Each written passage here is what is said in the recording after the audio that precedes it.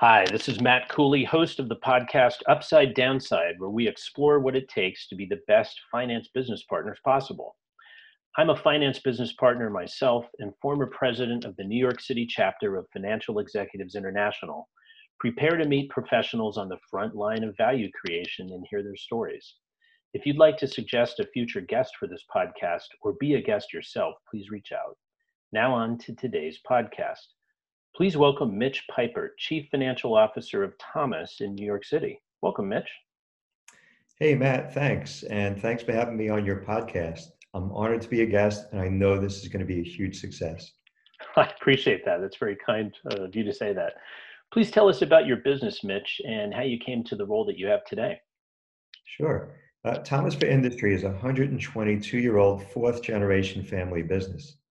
Thomas provides actionable information, data, analysis, and tools that align with and support today's industrial buying process. And its solutions include Thomas Network at thomasnet.com, industry's largest and most active buyer-supplier network. I was recruited to join Thomas about 13 years ago as the VP of Finance.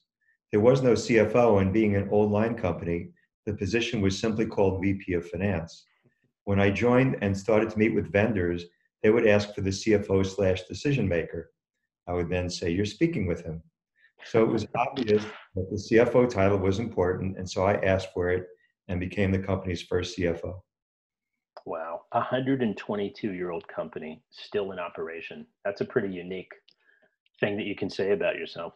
Yeah, and about the company and just their fortitude to exist and last through so many ups and downs. You know, the pandemic is the most recent, but they went through the Great Depression and everything in between. So kudos to Thomas. Wow, that's wonderful. So this podcast is about finance business partners. What are the unique attributes of a strong finance business partner from your perspective? Good question.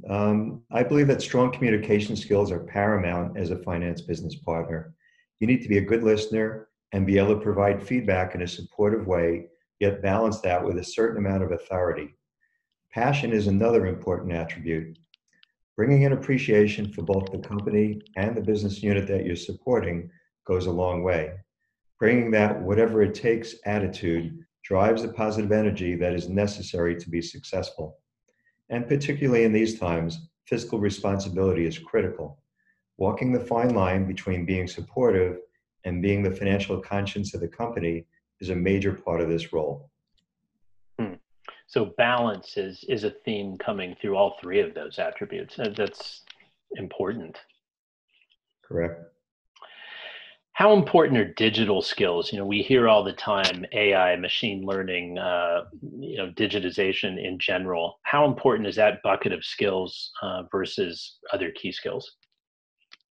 Digital skills are essential to excel as a business partner today. Thomas's and most companies' successful pivot to work from home literally overnight was driven by the digital skill set that most of us embody today. From expertise in cloud-based software to working home, not just remotely, but paperlessly, allowing for quicker virtual closes demonstrates this skill. But going further, we have skills in social media and now cryptocurrency, AI, and robotics, and they're playing a more important expanded role in both finance and finance support. Okay. Finance business partners are supposed to help navigate the road ahead, as we all can appreciate. I find, though, with so much change underway across all aspects of our lives, exactly what that future looks like can be challenging, and especially if you're supposed to be advising your business partner. Um, how do we do this? How should we do this consistently and effectively in an environment of so much change? Well, the strategic role that the finance business partners have played more in recent years have helped both support and drive the advances in technology that we've seen and help drive this technology revolution that we're currently experiencing. COVID-19, which was a major disruptor, and you could say the biggest change agent of our time, has really accelerated the use of technology and the way finance business partners operate. So staying current with these developments, both within your company and externally, will allow you to remain effective. Additionally, consistent education, perhaps through online webinars, would be very helpful. Excellent. And where's this role headed, and what should be people be doing now to prepare for where it's headed? Let's say in the next 5+ years. Well, Matt, I'm excited about the future roles that we have as business partners. Certainly, as mentioned, technology will continue to be a major force into the future, but data is also becoming a major trend. Technology and AI is allowing us to identify deep metrics within our organizations. This leads us to a much more proactive and quicker decision-making process.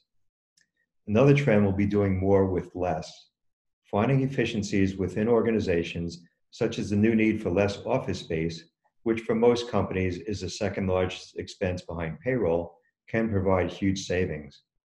And finally, I believe that by creating value, we can actually transform the finance function into a profit center.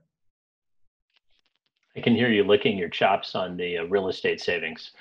You know Uh, it. right on. Okay, this is wonderful, and I really appreciate you being with us today, Mitch. It's my pleasure, Matt. Thanks so much for having me.